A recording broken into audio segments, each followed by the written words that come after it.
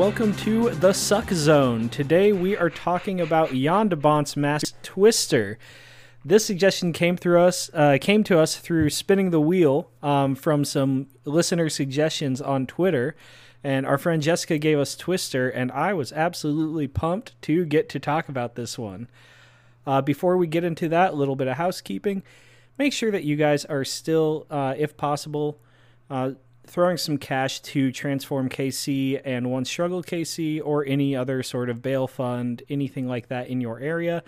There is still a lot happening, and we want to continue to keep up momentum in our country as we push forward for social change. So make sure that you are making your voice heard and vote with your dollar, all of that kind of stuff, and just help people out. And before we get into the actual meat of the episode, Jeff and Riley, how are you guys doing? Doing good. Yeah, doing good. I'm still stuck on the Suck Zone, I think. Well, you're here, baby. Now, that's not the scientific name for it. If you listen to Dusty, he explains that quite well, I think. Mm-hmm. I have some thoughts on Dusty. Let's get into it. Well, we are going to get into a literal fist fight about Dusty. No, I think you're going to be surprised. But okay, we'll see. All right. I don't want to get into it yet. I have a ton of thoughts on Dusty. Oh yeah, you know what? Let's start it out. Weird transition, but I do want to just kind of highlight this movie does have two of my personal favorite actors who are also no longer with us, with Philip Seymour Hoffman and Bill Paxton. Consider this episode a tribute to them because I have nothing but glowing things to say about them and this movie. But before we really get carried away with Twister talk, what have you guys been watching over the past 2 weeks? I watched a couple of things this week. Just some stuff in the background. We've been working. Watched Tommy Boy. It's a good classic. Also watched Edge of Tomorrow, also known as Live, Die, Repeat, or something like that. It had like 8 titles. It's both. Yeah. I'll go to bat for that movie. I love that movie. Love that movie. So I've heard it's actually kind of an action masterpiece. I haven't watched it yet. I think it's up there with not necessarily like a great Tom Cruise performance. I think he is good, but I think it's like one of my favorite Tom Cruise movies, which I love all Tom Cruise movies. So that's saying a lot. Bill, have you not? So you haven't seen it at all, right, Ty? I have not seen Riley, it. have you I seen haven't that seen one? it either. No. No, it's super solid. It's got some good sci-fi. It's very well acted. Bill Paxton is in it. That's one of the reasons I watched it this week. Oh man. Honestly, Ty, maybe one of my favorite Bill Paxton roles. Wow. He's not in it all that he's probably in it for 15 total minutes, but he conquers the movie. He is just chewing scenery. He's this drill sergeant, and it is so good. It is so up your alley for Paxton-esque. So if you have not checked that out, listeners, you should definitely check out Edge of Tomorrow. Yeah, I'm going to have to watch that one soon. You really sold me with the Paxton performance there. I thought I might. And then otherwise, we finished All Be Gone in the Dark on HBO. I've talked about that the last couple episodes. Just a good true crime. And then I finally finished Veep. Made it all the way through. How is it? 7 seasons. I love it. It's up there with one of my favorite sitcoms. It's a show that builds and builds and builds on its characters. So it's really good. I have to check that one out. How about you guys? Riley, what have you been watching this week? Movie-wise, haven't watched too much. I think last weekend I watched this movie called Hero that I put in the library. It's a Jet Li movie from 2002. It's an awesome movie. It's shot amazingly. It's all very color-driven. The only tick, I think I gave it a 9 out of 10. The only thing is you gotta be okay with the wire work. The wire work. Yeah. It's one of those. But it works really well because it's more of a telling of legend versus an actual fight. I don't have a problem with wire work. No, I don't either, but I know a lot of people do, yeah, for sure. It's definitely one of those where you have to be okay with it for it to work. Mm-hmm. And then the other movie watched Friday night. My sister came into town, and she and Caitlin had not seen this movie. We watched Hereditary. Hell yeah, a good family famously, fun. the famously not Oscar-nominated movie. This movie, though, I think I had rated like maybe a 7.5 on my first watch. And after the second watch, this one was definitely a 9 for me. And I think that's just a lot to... I lost my train of thought. I have to give a lot of credit for watching more A24 stuff, I think is why. I think I learned that that's more my alley, and revisiting Hereditary really benefited from that. And then everything else, in the middle of the week, we started up on Love Island again. So, shout out Season 4. Season 4? No. Sorry, Season 5. We're watching Season 5 right now. There you go. You gotta oscillate in between the really good, which can sometimes get heavy, and then the really dumb, which is not heavy at all. You gotta pick your lights and your heavies. It's our during the week show. Yep. Just come home and relax. That's been Grey's Anatomy for Catherine, and so it's also been Grey's Anatomy for me because I'm typically in the room. I did not realize just like how much of that show is dedicated to people having sex. Oh yeah. And like in a hospital. It's like this isn't right. You're supposed to be saving lives in this hospital. That's how every hospital is. Yeah, and then so what I've watched movie-wise over the past 2 weeks, last night I rewatched Dragon Ball Super Broly, which is fantastic, super good. Couldn't agree more. Still trying to decide if we should just throw Jeff into that one with a minimal working knowledge of DBZ. I think we should do that versus talking about like The Last Airbender without him seeing the show. I think we should just throw him into a Dragon Ball movie. Yeah, because so rewatching it, they do explain a lot, and they give you a working knowledge of what you need to know for the movie. So I think we could do that. Then Catherine and I watched Bad Education, the Hugh Jackman movie, where he is the superintendent who embezzles just like millions of dollars. And it was good. I'm probably not going to go back and watch it because it is kind of like a biopic. And it's like, now I know how that all went down. Cool. I don't really need to revisit it. That's fine. I think that in the hands of like Soderbergh could have been really fun though. It's been a long weekend. And for just context, in case I can't edit it all out, we are currently housing 2 dogs for friends. So that puts us up to 4 dogs and 2 cats in this house right now. So if I'm distracted or you pick up any background noise, that is why. Then I watched Police Story, starring Jackie Chan, older one from the 80s. Fantastic stunt work. It starts out as a comedy, but then it almost turns into like a hard-boiled revenge thriller, and just the tonal shift is insane. But I followed that one up with the final 45 minutes of 13 Assassins. I decided I didn't want to go through the whole 2-hour movie at like 12:30 a.m. I was like, I've got that final scene in me from 13 Assassins though.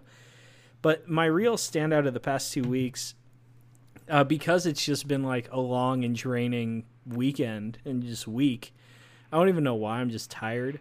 So I decided to throw on the Big Trouble in Little China commentary track, which is just John Carpenter and Kurt Russell hanging out and guys being dudes.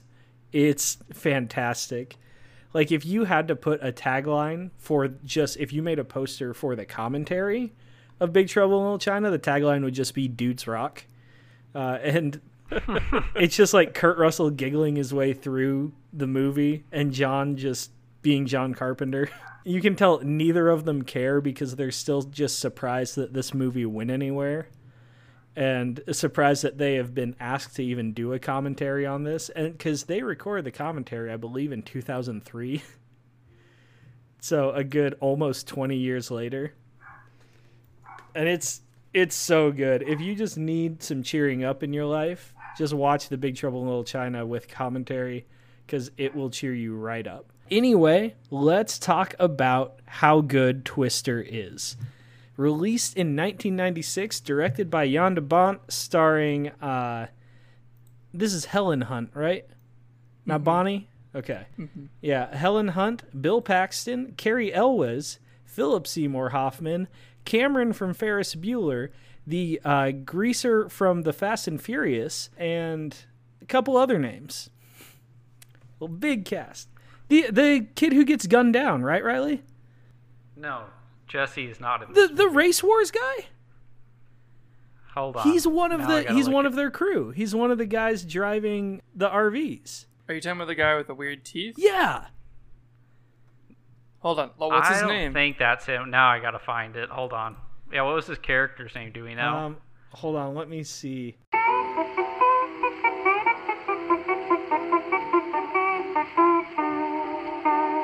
Okay, so we're back, and we just spent a few minutes trying to decide if I was right or not, and I am definitely not right, and that is not the guy who gets gunned down in The Fast and Furious. But anyway, basically what I'm getting at is Twister has an insanely stacked cast and is a super great movie. What do you... Actually, I think there are some good Rotten reviews for this one. I'll pull them up real quick. There's one that says, "You know a movie is in trouble when a cow provides its only moment of authentic human interest." What? Ooh. How do you not have any vested human interest with this team? All right, yeah, and I'm going to read these for myself now. Effects apart, this is dire. Predictable, cliched, because he doesn't spell cliched right. Get better, Geoff. Sloppily written, pitifully performed, and surprisingly short of real shocks and suspense. Disagree. Let's check another. Even with most of Michael Crichton's concoctions, you're on thin ice already here, Todd McCarthy. This one conveys the overwhelming impression of a mechanical entertainment, a very high concept in which the characters and their problems seem like utterly arbitrary creations. Big time disagree with that guy as well. So let's give a brief synopsis, because I am raring to get into what I liked about this movie, but let's give a brief synopsis about what Twister is. Bill Paxton playing, I believe his character's name is just... Do I recall that correctly? Yep. Looking through the IMDb, it looked like a lot of people just played them, like, just gave their own name. Yeah. There's like, that'll just make it easier. I can tell this movie's going to be huge, so I don't want people calling me my character's name. This movie opens with Bill Paxton as Bill, a man who desperately is trying to get divorced. That's actually not how it opens. It opens with a scene of Jo and her family. She loses her dad to a tornado because he just gets sucked right out of the storm shelter. And then flash forward to the future, and we are introduced to Bill Paxton, Helen Hunt as Jo, and this whole team of storm chasers. And basically, as it works out, Bill and Jo are married. They've been separated for a long time, and they all basically used to lead this storm chasing team. Bill left to go become a weatherman, and then as they're trying to get their new storm sensing technology into the air, he kind of rediscovers his love and his passion for both storm chasing and his wife. Also, Carrie Elwes is the villain in this movie, the other villain than the tornadoes, and he is a rival scientist also trying to figure out this technology, but then he flies too close to the sun and gets exploded after his driver gets harpooned through the chest by shrapnel. I think that's pretty succinct. I think that sums it up. All right, so what did you guys like about Twister? Jeff, go ahead. I overall enjoyed it.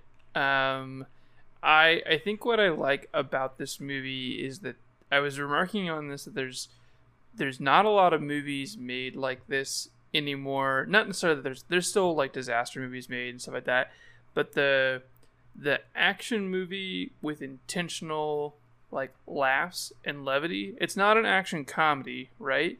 But it's an action movie that has laughs in it, is not super common anymore. Mm-hmm. Or the ones they make are like fucking stupid, like they're like Netflix versions of that. You know what I mean? Where they're just not trying very hard. So like it's cool to look back on an era where like that was kind of the norm. And so that's kind of what I appreciate about Twister. It's like it's 1996. It feels super 1996. You know what I mean? Like everything about the movie feels exactly how it was.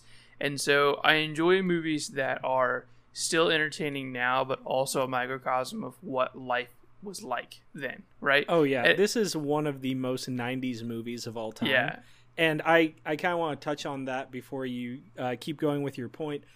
I watched this on VHS, and it added to this experience so much more. I say this about a lot of movies as a joke, but watching Twister on VHS truly is like the prime viewing experience for this movie. Just like a little grainy. Is that kind of what you're going for? Audio's a little grainy, yeah. You're getting a lot of speaker blowouts with the tornadoes. And what it does do really well, though, is watching it on VHS kind of covers some of the CG issues that are present in this movie. And overall just almost gives it like a found footage type feel. Like you're just following these storm chasers. And that's really cool. Does it make the effects seem like they could be practical effects? You mean, like, obviously not the CGI of the Twister and stuff, but like I found myself watching it on the big screen, like noticing a lot of things that specifically haven't aged well as far as the effects. So I think you might be right that I think it's a so. different I also experience. watched it on a 32-inch. So it wasn't because the big TV does not have the hookups for the VCR. Imagine that. But yeah, so watching it on that, there's so much that just doesn't stand out as far as the effects go. And the only thing that really stood out are some of the twisters. Some of them even looked just like legit tornado shots, which was really cool. Some of the twisters and then the cows. The cow CG is still really bad on VHS. They didn't quite get that one down yet. I don't think that was even good in 1996. No. We all just kind of suspended disbelief on that one. One thing I thought this movie did well, I don't know, well, I gotta phrase this right, because I think part of it's going to come up later as well. But I'm going to exclude Bill Paxton and Helen Hunt and just talk about the rest of the storm chasing crew. Why are you excluding Bill Paxton and Helen Hunt, huh? I think the rest of the crew, they all felt very natural. I thought they all had very good chemistry as a unit. I don't know, they just portrayed that they'd all been through a lot of stuff together, and they were all good friends, and they all shared this passion of storm chasing, and I thought that was cool. Yeah, there's definitely a lot of like buddy camaraderie, even world building that they do that I think is super successful. They make this world feel very real and lived in. I actually think, I don't know if I was talking to you guys or talking to somebody else about it, but I think that we got a lot of Twister threads going on today. Well, not recently, but in the past, I think I was talking to you guys, but this is going to get hyper regional for a second, which, that's nothing new on this podcast. But I think I was talking to some people, I think it might have been you guys, that we nailed down that the F5 in this movie hypothetically could have been the F5 that hit Heston in the early 90s. Weren't we talking about that? I don't think so, because the one that hit Heston is 1990. Yeah. Well, yeah, So this okay, is so 1996. this came out in 96. You could feasibly believe that it was a few years earlier. Because I think it hit 91 or early 92. I'm not sure. I don't think you're having that. I don't think you have that cell phone in 1990. It also definitely hit in 1990. Okay. That's 100% correct. Yeah, well, that's my factual. headcanon is that it is the same F5 because this thing goes through Canton and it is making a beeline towards Heston. Also, I don't think that's the way that tornado went in 1990. Yeah, tornadoes always go northeast, man.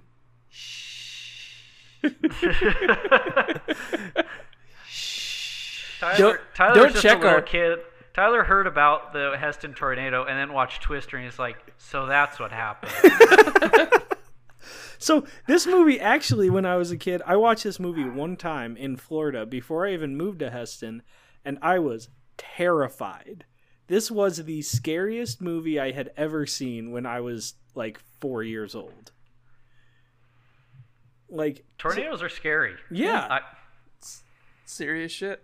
I will say that is something that you were talking about getting super regional, and there is, I don't know, I'm gonna make an assumption. There's something about watching a natural disaster movie when you have either experienced or have always been in the threat of that very same natural disaster. Mm-hmm. Like, I don't know if hurricane movies hit the same for people who like live in Florida or not, but I like watched Twister, and I actually understood a lot of the stuff they were talking about because I've heard it on the weather like all growing up. Like, and we had network TV, like we didn't have cable, so like it got interrupted by weather all the time.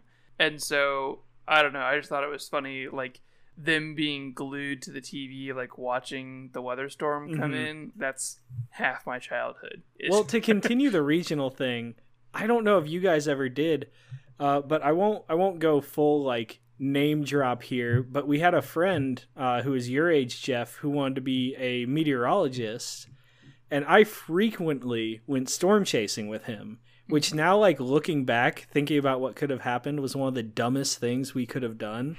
But we legit went storm chasing in his family minivan several times. Avid listener of this podcast, I believe. That's true. Yeah, shout out John. We'll text him later.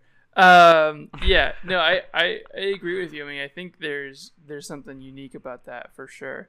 What I do like is that the quote unquote science behind this movie is like half true. I can remember the first time I ever like really thought a tornado was going to come and fuck us up was my mom was working at the bank, and they had all the bank workers like go into the vault. And so, like, I know we, like, had called her ahead of time, but, like, this is before everybody had cell phones, or at least before we had cell phones. And so it's 2011. Yeah. Could have been any time, really. No, we had called her. She'd called us before she went into the vault and said, hey, like, we're going into the vault. Like, I'll let you know. And then, like, we didn't hear from her for, like, an hour and a half. Oh, God. And, like, we were fine. We were at home in the basement and stuff. But, like, she was waiting, and then she just drove home. Like, instead of calling us, letting us know that she was coming home. And so, like, we were, like, you know, nothing hit here, but we hadn't heard anything had hit in town. And so we were, like, really scared. Even though we were, like, super close, we would have known if it would have hit anything. But, like, I have very distinct memories with, you know, tornadoes growing up. So a lot of the stuff in this movie is pretty spot on. Although none of these people have basements. That seems like a very un-Midwest thing for none of them to have basements. This was before the advent of basements. I mean, the only house we see is Meg's like super old farmhouse. So I think that one's probably plausible that it doesn't have a basement to it. That they would have a storm shelter. Actually, wait, no. I'm sorry. She did have a basement. I was going to say, Meg did have one. Yeah, she said she didn't have time to get down to it. But and then the barn at the end, that's just a barn. Yeah. But, like, they don't get into who builds their storm shelter, like, 100 yards away from their house, right? Like, that person is building a cellar or something. Like, they're building it real close so they can get in. Probably after everybody saw Twister, they're like, we gotta fucking move that thing. Twister caused the advent of the in-ground basement. So something I wanted to talk about, you kind of touched on it with the characters. Honestly, I think Bill Paxton does give a very strong performance in this. It's so out of type for him, but it works. He is just this everyman who also is like super great at being a storm chaser. I think they write him perfectly, and like as it comes out, he started out as just some guy and then got into it. Well, so the Bill Paxton thing, I guess it's kind of in between for me, because it's just, I think it's a Bill Paxton thing. Mm-hmm. I do like him in this role, but the thing with Bill Paxton in every movie I've seen him in is it sounds like he goes back and dubs over his own voice. Yeah, that's fair. Yeah. And I don't know what it is. I guess it's not something I don't like. It's just like, that's the Bill Paxton thing. Bill Paxton, human ADR.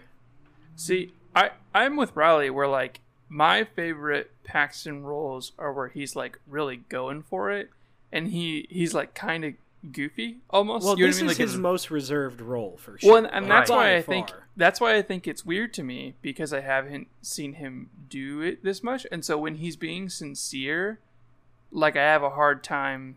You know what I mean? Just based on all the other stuff I know about Bill he's Paxton. somebody trying to be very sincere and actually make a meaningful point, but you just think he's doing a bit. Yeah, I totally get that.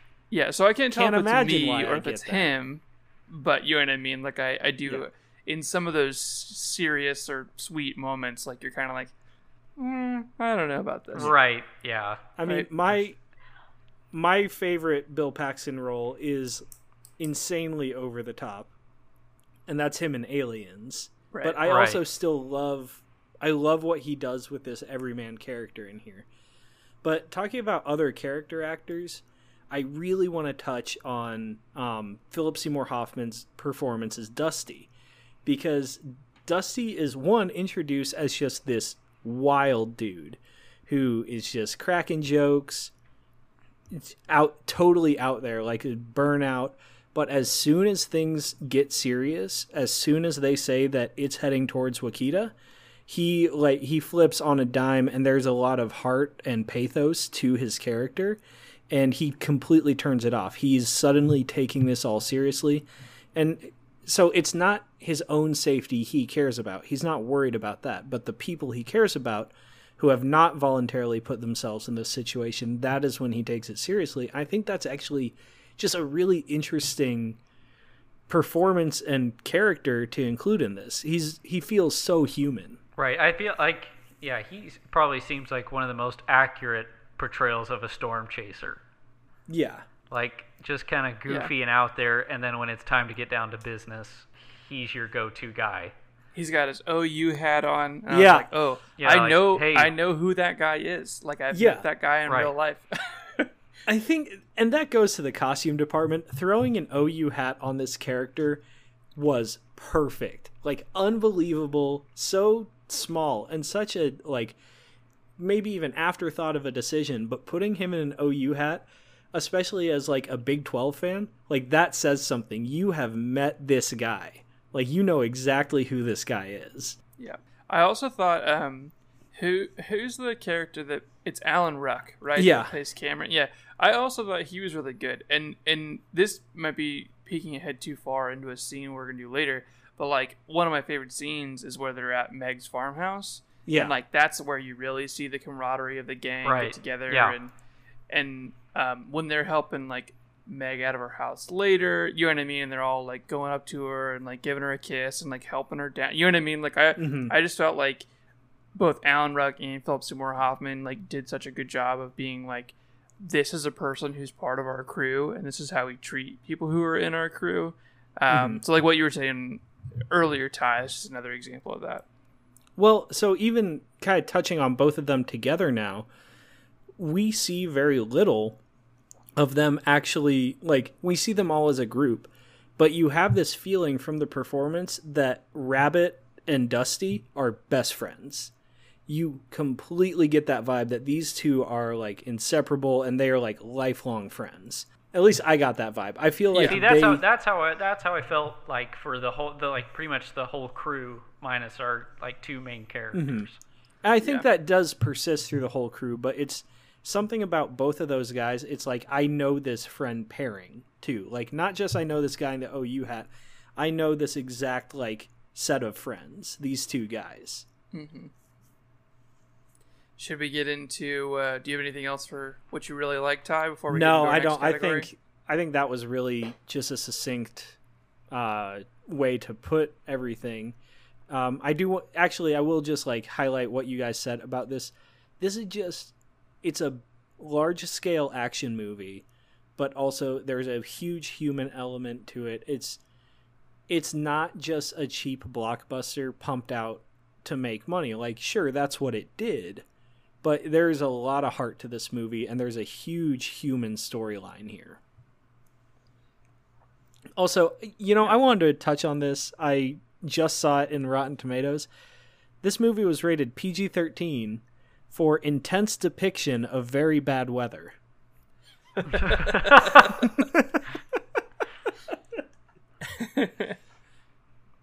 It does drop one F-bomb. I remember. Yeah. It is funny. It's like when you. But think it also of has the line, "He's a corporate kiss butt, man." Yeah, they're really, really judicious with what they threw in. It really could be a family movie. It would not be hard to make it a family movie. And when I say quote unquote family movie, I just mean like making it a PG or like taking some of the language out of it or whatever it might be. I mean, obviously, you could. I don't care. If you have a conversation about language with your kids, this is an easy family movie to do. Well, but like even just getting it to a PG rating where there's like 2 cuts you have to make. Yeah, where you immediately make it suitable for church families or whatever it might be, right? And I think that's an interesting thing is like there are a lot of disaster movies or weather movies that like there's really no like quote unquote violence, right? Like there's like scary storm shit. Maybe like Day After Tomorrow where the wolves come in and fuck people up, but like the wolves. You know what I mean? Which we're gonna talk about that later too. But you know what I mean? I think it's a very specific type of movie, right? Where there is no individual bad guy. I mean, there's kind of a bad guy in this one, but they're so cartoony. They're not really bad guys, you know? So I don't know. I just think that's interesting. I don't really know where I'm going with this point anymore, but... All right, we can go ahead and move into Does Wrong, what we don't like. Yeah, Jeff, let's start with this rival crew. Yeah, let's talk wait, about I thought, hold on, Riley, I thought we moved on to what we don't like, but you're bringing up the rival crew? Oh, right, sorry. Yeah, with their ingenious writing that, okay, well, let's see, the rival crew is going to steal their idea, but how is their technology going to be different? Well, Bill Paxton and Helen Hunt, they have spheres that go up into the tornado. This rival crew, well, our idea is different. Ours are cubes that go up into the tornado. It's just so. Are you kidding me? I was like, are you serious? In the science like this, the shape is a meaningful design choice. I think it totally matters. No, it didn't matter because it turns out it didn't work anyway until they put the pop can lids on it. Right. They had to make a little weather vanes. The alternate crew had big Biff energy from Back to the Future. You know what I mean? Like, the most cartoony, like, what's he doing? We're going to do the opposite. You know what I mean? Like, I really love that Bill Paxton, the first chance he gets, he is throwing hands with Jonas. Like, Jonas is on a TV interview, and he grabs him by the shirt collar and shakes him like a rag doll. I thought the people in the crew were fine. Like, you know what I mean? Like, every bad guy character actor known to man. Right. How do you say Carrie's last name? Elwes. Yules? Oh. Elwes? Yeah. Are you sure it's not Yules? I'm with Riley. I thought it was Carrie Yules. Elwes. Elwes? Oh my gosh. We have this fight every single episode where we don't know how to pronounce someone's name and we always disagree which on owl how to is do it, Jeff? Anyways, yeah, I thought that crew was fine. Plus, we didn't talk about this. His death is fucking hilarious. Like, where they're just driving around and they get impaled by a big old piece of metal. Like, his driver's like, "Hey, maybe we should listen to him," and Jonas says, "No, keep going." This is another point. I want to make sure Riley can come back to the crew if he wants to. But it bleeds into one of my major points of what's wrong with this movie, which is that their plan for every twister, let's drive into it. Let's drive right into the twister and see what happens. Well, they're not called storm runners, Jeffrey. But like they don't even explain that their plan is to get close to it and then get the thing out and like open the top. Like, I have no idea that's their plan until the third twister. You know what I mean? Like, I think their plan is to drive next to it and, I don't know, jump out or, like, disengage something with a switch and it falls off the back. But, like, they get too close. They just, like, leave it there. Yeah. The first time, they get too close to the twister because they drove right into it. The second time, they pretty much drive right into it. And the final, when the bad guys die, or the bad scientists or jerks or whatever, they basically get too close to it as well, and they're never like, what if we turned around? They're just like, no, continue driving into the twist. Well, I think that's on purpose. Hey, we're on a collision course with this. because Bill and Joe try to tell them to turn around. And their driver he makes a choice. He's like, maybe we should turn around. And but Jonas then you see, is like, no, keep going. You see them pause. Go ahead, Riley. No, I was going to say, well, it's like at that point, they're like, it's obvious you're on a collision course with the tornado. It's 20 feet away. We are so determined it's his to be hubris. bad guys. It's Icarus. No. This is like it's the Icarus story. No, I'm sorry. No person, no storm chaser. This man's a scientist. He's not going to sit there. It is the discovery of the century, Riley. I don't care. We are going to drive through this. This is like a 60s action movie where they like show someone like going towards them to punch, and then they cut to the guy's face and he does a big surprise thing and then they punch him in the face. That's this movie with the Twister. Like if they're driving right up next to it and they cut to their face and their eyes get big and then they get sucked up into it. You know what it is? They're 20 yards away from this. It's the steamroller scene in Austin Powers. Yes, that's exactly what it is.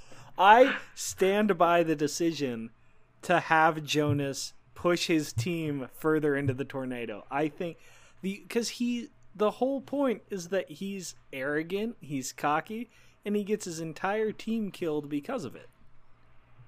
I don't have a problem with him accidentally killing his team. I have a problem with the way it's shot, where they get so close before they realize they're in danger. You know what I mean? Like if they were driving parallel with it and then it just converged and fucked them up, like I think that makes more sense than like, let's drive right towards it. Maybe it's gonna change path, and they just drive right into it.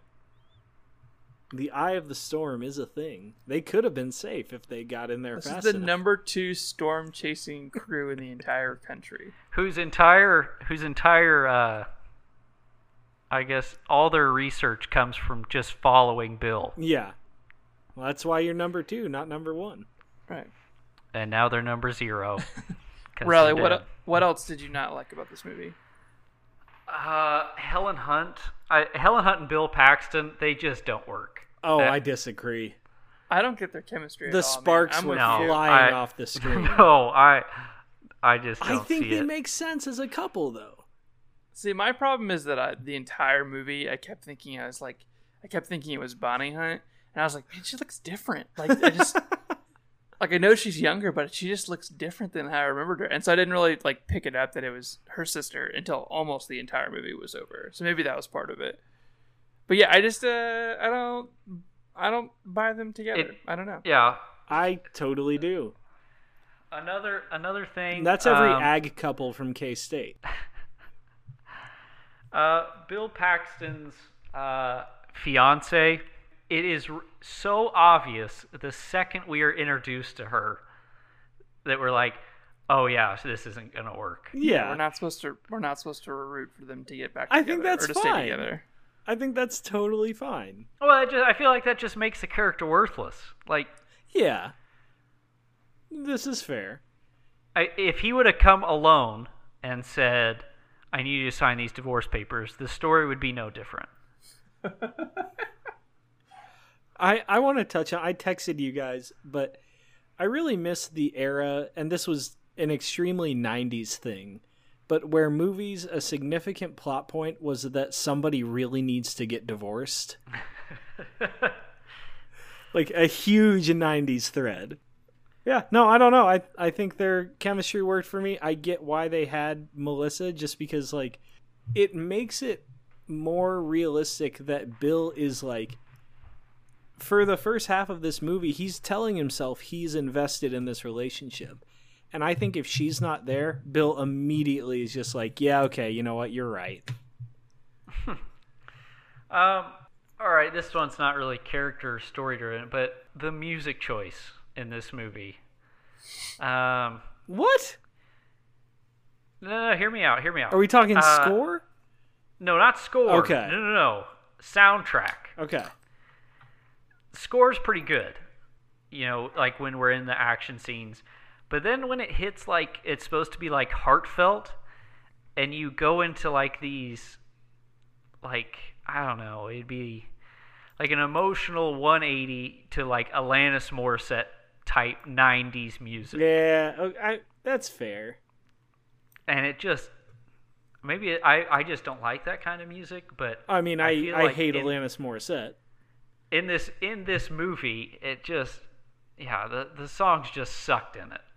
You know what? Something about it just made it feel extremely 90s to me, so I didn't have a problem with it. Maybe that's it. Maybe it's just the 90s, like they just plugged some 90s music in there. I think it's probably more accurate, I was still like a kid throughout most of the 90s, or throughout all the 90s, but like I think I have a higher nostalgia for the 90s. I don't know about that. Yeah, I wouldn't say that. Like it's okay. You have probably more nostalgia for like 90s cartoons and like your 90s shows and whatnot, like Power Rangers, etc. But I think I have just like, I'm more of like the adult alternative side of the 90s, which as a child I did not appreciate, but now I'm real big into it. That's fair. There are so many good hipster jokes for this conversation that I'm choosing not to make. Shut up, nerd. You know, I'm more like an avant-garde fan of the 90s. You know what I mean? I'm just a 90s kid, I guess. I like the part of the 90s that most people don't like. Have you ever seen Friends? It's pretty good. I have a hot take. Friends isn't good. Do you also hate Forrest Gump? I do. He does hate Alanis Morissette. I hate Alanis Morissette. Yeah, that's factual. I hate Forrest Gump. And I'm not saying that I like... Also, my headphones came unplugged for that whole conversation where you guys were doing a bit, so I'm not sure if I'm just repeating exactly what you guys said. No, I'm just saying it. Fun of you. I can do it again. Yeah. No, and I like I've said about the 80s, like liking this stuff doesn't make you unique or interesting. I really love shitty alternative stuff from the 90s. I started out listening to Creed as a bit, and now I frequently actually listen to Creed. I don't know. I just accept the 90s. With arms water pearl. Welcome was the bit where you end up liking Creed supposed to somehow indicate that you are a bigger fan of good things? No, I'm saying there's a very specific aesthetic of the 90s that I like. Creed hey man, captures that aesthetic. I listen to Creed. Twister captures that aesthetic. It makes sense to me. You don't even like the 90s. You don't even like Creed. True 90s kids love Creed. I'm not doing the true 90s kids thing. I'm just saying, like, there are things from the 90s that I like more than Riley does, and there are things from the 90s that Riley likes more than I do. And Twister captures more of the things that I like from the 90s than Riley does. There you go. That makes sense to me. Okay. It took me forever. The way you were to first there. describing it was pretty funny. Yeah, but I was like, I wouldn't say you're more nostalgic for the night. We're nostalgic for our stuff that we like from the 90s. Yeah. I wouldn't say because I don't listen to Creed, I'm not nostalgic for the 90s. Well, actually, I will stand by that. I like the hits. Get ready for the bachelor party, by the way, boys. Oh boy, there's gonna be so much Creed at that bachelor party. Should we record an episode there? Gonna be so many 6 feet from the edges. All right, let's go ahead and keep moving into standout and letdown scenes. So I think you two might have the same standout scene. Oh, I don't know. I'm not really sure what mine is. Jeff, go ahead. I think the standout scene is Meg's house. I think that's the most natural. It's does a lot of the world building for the group and makes it clear like why Bill like misses this, you know, and it's the first time where you can like really tell that, I mean, not that you can really tell that there's a relationship there in the past, but like how closely ingrained he used to be. And so if he's supposed to be the star of the movie, the hero of the movie, I think that's the scene that does the most work. And feels the most natural with everybody in it. If this is supposed to be like, it's not an ensemble movie, but that's the time that it feels the most like an ensemble movie, which is why I like it. Okay, I think I'm gonna go right after Meg's house. I think when they're on like the full force chase and they're like cutting through fields to get to the highway, where everybody's on their game. chasing that tornado. I'd say that's mine. That's a good one. Okay, so I was guessing you were going to go with the scene Jeff picked at Meg's house. So my standout scene for this actually comes really early in the movie, and it's when they first take off after that first initial meeting where he goes to get the papers signed, and you have everybody immediately just take off after the tornado, and you get their whole caravan, and that whole chase, and they're all blasting their own individual songs that they listen to as they go storm chasing. Yeah. I think that does the most legwork early in the movie to show you what this team is like and who each of them are. Like, you've got Dusty blasting his like 80s rock, and then the Richard Dreyfuss looking guy doing the William Tell overture. That was a good. I that was love a good the William Tell overture one when he's just racing down the highway. And then the Oklahoma. I really like that this movie is just like a crowd of Oklahomans like raising hell too. It's a very specific energy, and they capture it well, like we talked about with Dusty's hat. But yeah, that scene I think really sets the table for the rest of the characters for the rest of the movie. Definitely. So letdown scene.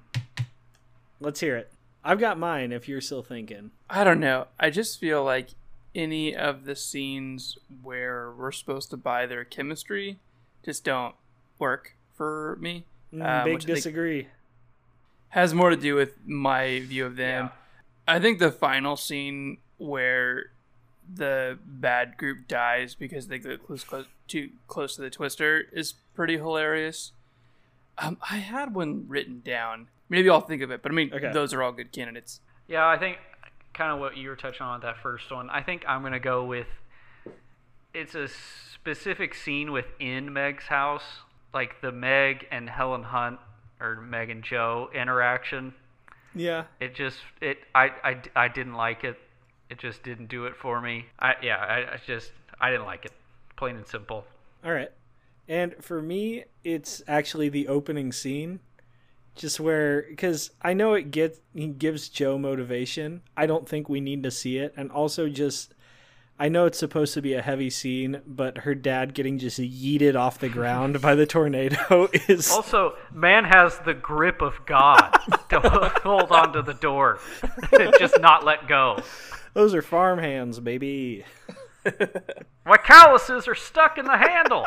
We did talk via the text group about that door that starts that one out, and we were trying to figure out whether or not you could actually call the lock that was on that a deadbolt. No, see, I think of a deadbolt as the thing you turn, not the slide. Yeah, I do too. Oh, okay. Like, yeah, see, like it has to the fit lift inside and pull another one, slot. I call that a deadbolt. The what? The lift and pull one, where you go like the turn I forgot up and I don't slide have a over. camera today. Yeah, like the turn up and slide over. I don't think that's a deadbolt. I think of the one above the knob that you like turn. I think they're both deadbolts. I just think has there been an advancement in deadbolt technology? I think we perfected it. I think the one that turns in the door is the most secure one. And so like if I'm building a storm shelter, I'm not going to use the same lock that you put on a bathroom door. I've like, kicked it's just through not, a door before. It's not going to hold anything. You've kicked through a door. Okay, tell me what lock was on the door. It was a deadbolt, the turny kind. The one that's inside the door frame? I went right through that guy. Were you on cocaine? What the fuck? No. You were just kicking open doors with deadbolts in them? It was college, and we didn't care about our deposit. I was not on cocaine. I just didn't care about the deposit. It's just regular door kicking. Okay. But anyways, I'm not saying he deserved to get yeeted, but I'm not surprised he got yeeted. Build a better door. That's all I'm saying. Or, don't hold on to it. Get farther back in the storm shelter. He was protecting his family. I feel like the lesson that Joe should have learned is build a better door, not go out and learn about tornadoes. Wrong lesson. All right.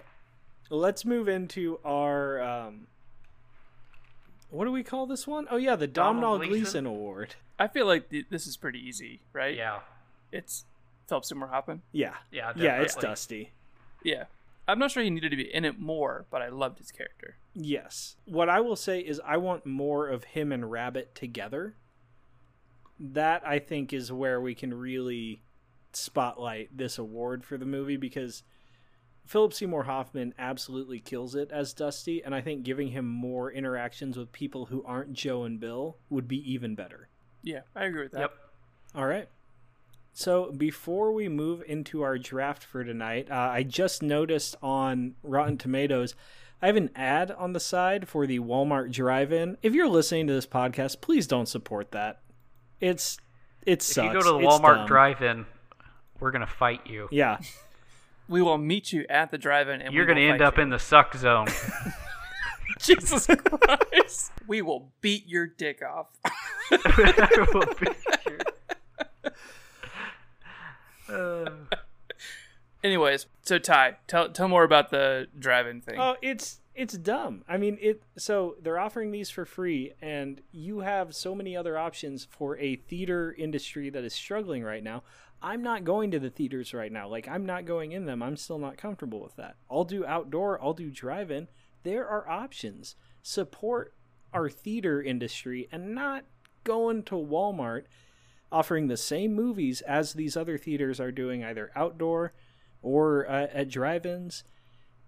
They're offering the same thing, but they're doing it for free because they're a massive corporation who can do this, and they can pre-package this industry like they've done everything else. And so they're attempting again to get a stranglehold on something that they don't even need to be involved in. So don't support it. Also, if you can, avoid doing the premium on-demand thing. Wait for it to come out in its normal time frame. Just find a way to support theaters right now, you guys. If you're paying $30 for a premium on-demand movie, you got more problems to worry about. There are so many other things you can watch. Right, yeah, like, come on. Michael Mann's Manhunter is $4 to rent. It's You also, could buy probably 2 copies of it. It is $8 with $3 shipping on VHS. Buy that. Do that. if you're also looking for ways to support like local theaters, there's lots of really good like streaming you can do through them, where you can. Screenland has been doing rentals, but even a chain, even your B&B, your AMC, whatever, they're still a real theater. Support them. Right. Don't you support can always Walmart. go buy concessions. You know what I mean? Like even if you aren't going to go, so that's a way to support them and allow them to continue existing in the future. We assume if you're listening to this that you must love movies. So please help us, retain some of that culture here in the KC area. Obviously, Riley, you're in Wichita. So wherever you are, just kind of support your local theater as much as you can during this time. Yep. All right. So after wrapping up that tangent, let's go ahead and do our draft from IMDb's list most popular natural disaster movies and TV shows. However, we will just be selecting movies. So 3 each. Oh, we need the random number generator. Let's get those guesses, guys. At a 1 in 20, 14. 7. 14, 7, and I will go 19. It's a 3. So we'll go Riley, Jeff, me. Okay. All right, I'm going to go with this movie because Are we excluding Twister from this list, obviously? I'm going to go ahead and say Twister wouldn't be on my list anyway. Okay. So we can go ahead and I leave need to it pick on. 3 new ones. Yeah. I am not embarrassed to say that I like this movie, and I've watched it numerous times. I'm going to pick The Day After Tomorrow. Solid pick. I have to go back to the list. He stole my... He's got young Jake Gyllenhaal, regular Dennis Quaid. Some ice. Some wolves. Can I be really honest Yes. with you about this movie? Can I tell you the dumbest thing ever? Let's hear it. This movie convinced me that climate change was real. Oh my God. I'm serious. I'm so embarrassed to tell you that, but this came out, 2004? Yeah. Yeah, I mean, yeah, so... I was 14. Yeah. Yep. I'm going to say, 2004, I'd be 11, so, climate change... Yeah. It's an extreme exaggeration, but Okay, Inconvenient Truth came out what? Hold on, Riley. Are you saying that climate change has been greatly exaggerated? No. I'm saying the movie is a great I don't know. exaggeration. You're looking real red and sweaty over there. You been listening to InfoWars? Hey, man, Alex Jones has opinions just like everyone else. And they're all bad. Hard stance, Alex Jones sucks. Yeah, big time sucks. Yeah, I don't think you're going to find any admirers on this pod. Jeff, have you picked one? No. Okay, we went off with an InfoWars. Oh, yeah, got it. No, he was looking up when Inconvenient Truth came out. It came out actually after. A day after tomorrow. So I would say if 11-year-old me is picking between movies, I think I'll pick The Day After Tomorrow versus The Inconvenient Truth starring Al Gore. 2006 was Inconvenient Truth. So who could say, which one really influenced people on climate change more? I'd say The Day After Tomorrow came first. It probably got some traction going before Inconvenient Truth came out. So yeah, Al Gore Tomorrow brought it to people's attention. Yeah, Al Gore saw it and he's like, "Oh, I need to do some research on this. This seems like a bad deal." Okay, my disaster movie. I can't tell if it's really cheating or not, but it's on the list. So Armageddon. Damn it! Big old Michael Bay movie. Bruce Willis, Billy Bob Thornton, Ben Affleck, Liv Tyler.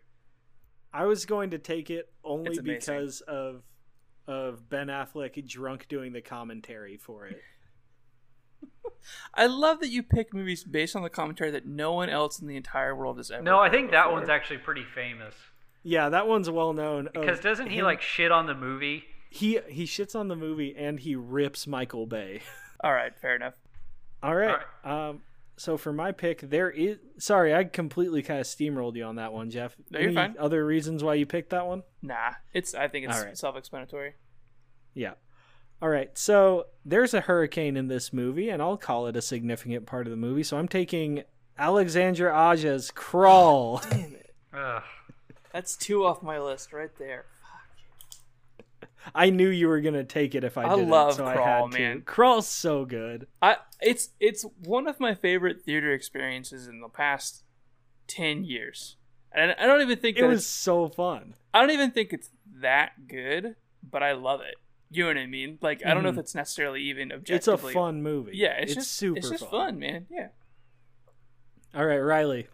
All right, number 2 pick, or number 1 pick of the second round. All right. I think this is a pretty cool movie. I'm going with The Perfect Storm. Damn. It's rated at 6.4. I think it's actually a better movie than that. I'd have to go back and revisit it. But from what I remember, I thought it was a pretty good movie.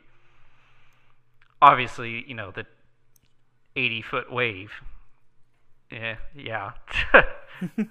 Pretty cool. I think that's solid. Jeff, what do you got? See if you're going to take my third pick. My next pick is Deep Impact. All right, I'm safe. Are you going for the meteor trifecta? I probably won't, but I actually do like Deep Impact. I like Elijah Wood in it. I think he's really fun, like as a young Elijah Wood. You know what I mean? He's got a cool dirt bike. Yeah, and the entire idea that there's like a limited supply of like shelter, and people are like fighting to get in, and who should get it. Like, I think that's a very interesting part of any disaster movie, right? Who gets to live and who dies, basically, is such a compelling point. And so I saw that first in Deep Impact, and I think it's something that has been replicated a lot in other movies. You know what I mean? Like, I think I don't know if it necessarily started there, but like I just see that all the time, and I always think of Deep Impact. All right, that's a good pick. So this one I haven't seen, but going off the resume alone, Pompeii, starring Kit Harington, one Jonathan Snow. But the real selling point here is it's directed by one Paul Anderson, and I'm not talking Paul Thomas Anderson. I'm talking about the good one, Paul W.S. Anderson, director of Event Horizon and Mortal Kombat. Oh my gosh. How is that movie on this list? I do not know. Was this in theaters? It grossed $23 million. Yeah. I can't tell you anything about it. I'm looking at the poster, and this poster, I mean, it looks like a movie. You know those movies that end up on like like the dark areas of Netflix where it's like obviously a ripoff of another movie. Yeah. It looks like one of those. So I think my favorite takeaway from the poster is that he's going to fight the volcano with a sword. Well, he's Jon Snow. That's what I'm getting from that one. If you stab the volcano hard enough, it'll go out. All right, Riley, last pick. Last pick. This is an old favorite, old Sunday afternoon TNT movie. I'm going with 1997's Volcano. Oh, damn it. Tommy Lee Jones basically drives around the whole time. And then I remember they used, what did they use? They used something to just block off the lava in the town. Like highway dividers or something. Mm-hmm. Anyway, yeah. It's quite a movie. But you know what? Then again, all these are. Oh, man. I don't know what I have left that I've actually seen. I mean, Jeff, there's one that if you were trying to pick Volcano that you can easily take here. I know. I mean, I thought about Dante's Peak. I don't know that I've actually seen it all the way through. It's good. I like it. Same with The Core. I don't know that I've seen that all the way through. So, oh, man, I don't even know what I'm going to pick. You guys took all my other ones. I'm going to cheat. This Is the End is not on this list. Oh. It is an excellent disaster movie. God, I love that movie. I'm going with that one. That one would be fun to do the full treatment for. Yeah. And do an episode over. Okay, so my last pick, I'm saving the best for last. Because with a cast like John Leguizamo, Zooey Deschanel, and Mark Wahlberg. Oh, no. Yes, sir. God. The Happening by M. Night Shyamalan. I refuse to say that that's a natural disaster movie. What is more natural than trees? What's more natural than trees? You cannot come out and say at the end that it was the trees the whole time that was doing this. That does not make it a natural disaster movie. What is more of a natural disaster than trees making you kill yourself? Rogue trees are not a natural disaster. They're a natural disaster if you're Isengard.